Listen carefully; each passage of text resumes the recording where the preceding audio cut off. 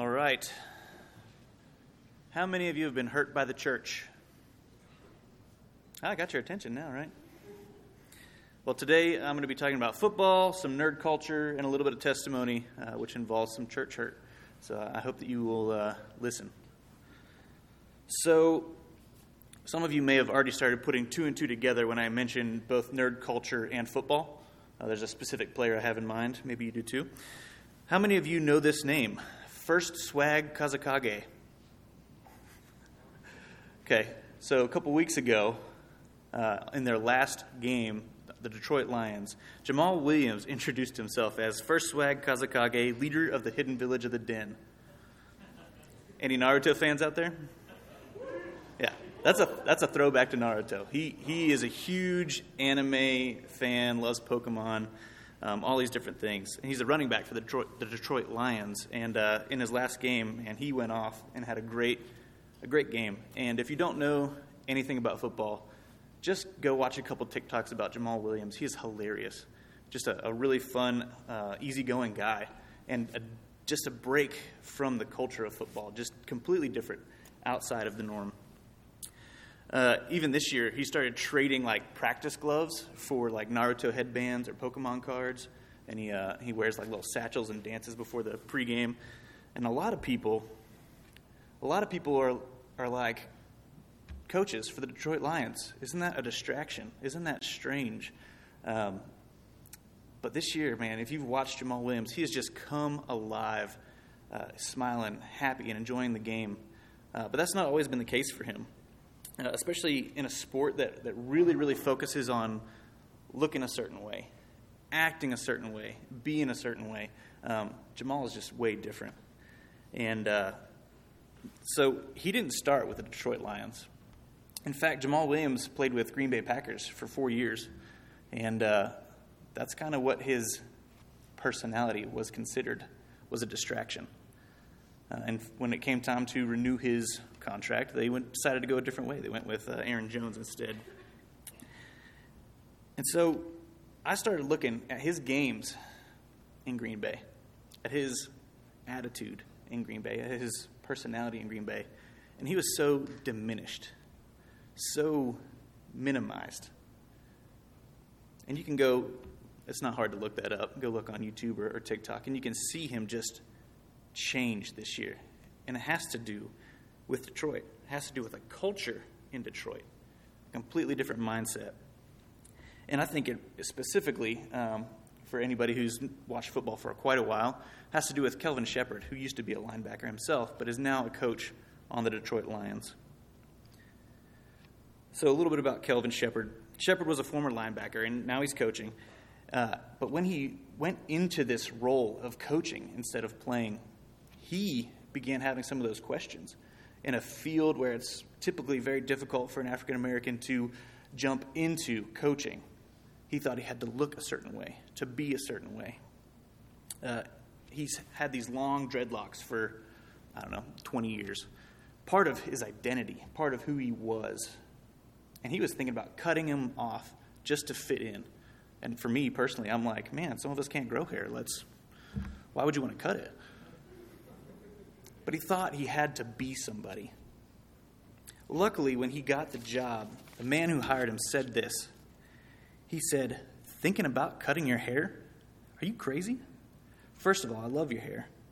But seriously, Shep, if I'm hiring you, if anybody's hiring you, they're hiring you because of you.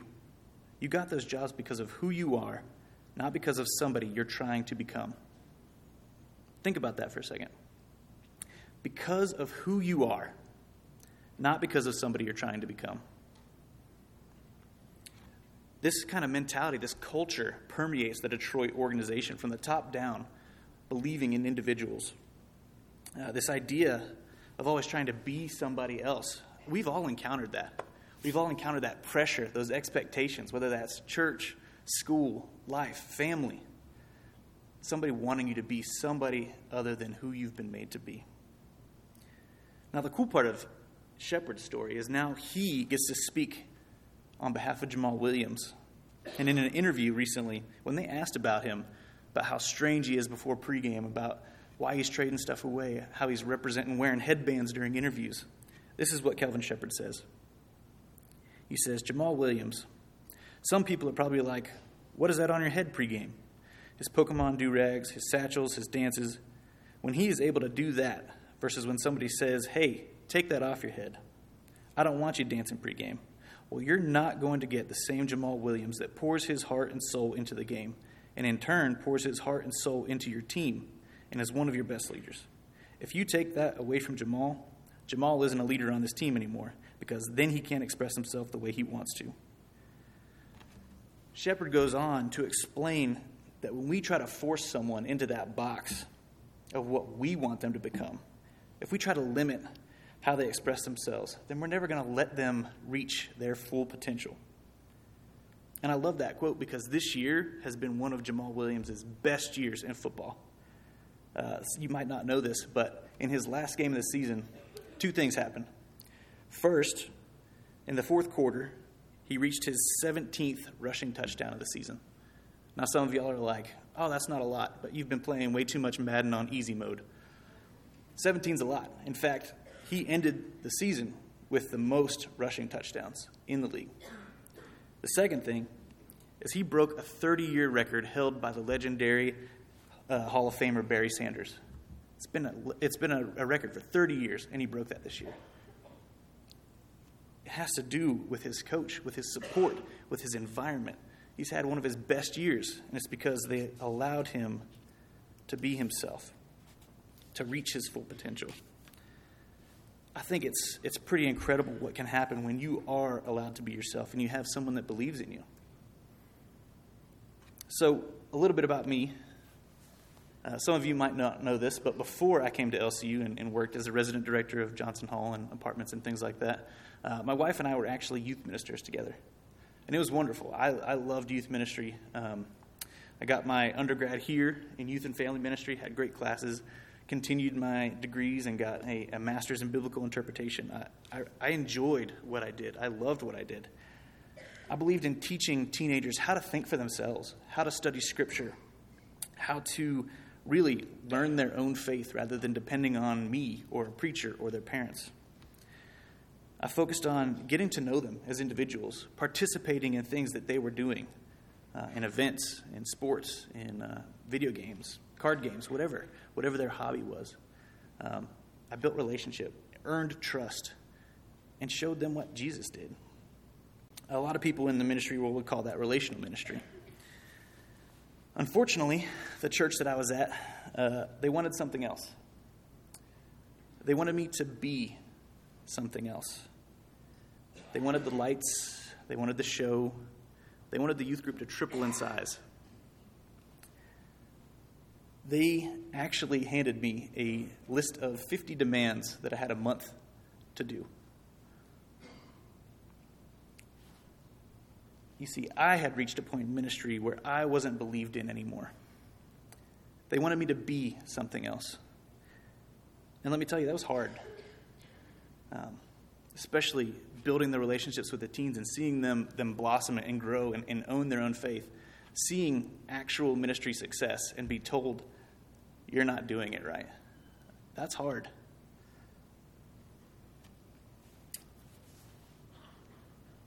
In a lot of ways, it was damaging. It was hurtful. There's a lot of distrust that came from that. Distrust against the church. Distrust against Christians. And some of you probably have experienced something similar. In the last 3 years since I left that church, I want you to guess how many people have reached out to check on my wife and I.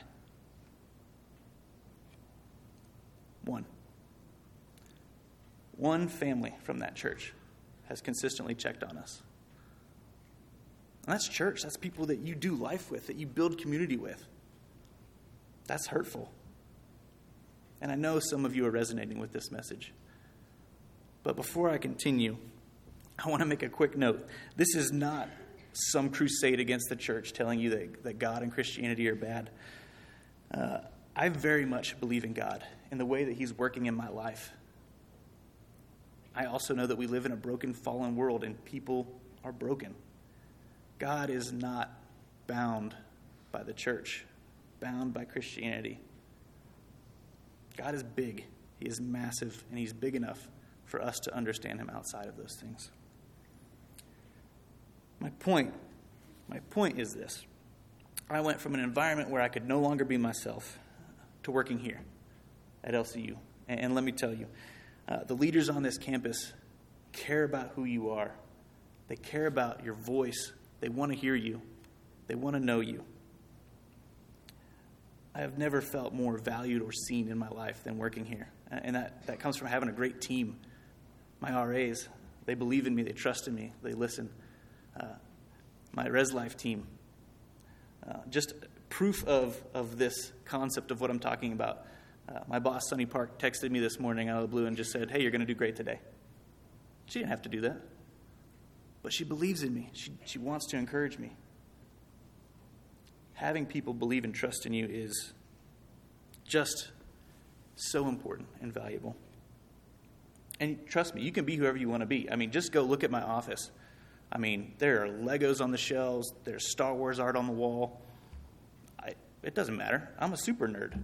I love Gundam Wing and Studio Ghibli movies. Like, it's fine. Be who you want to be.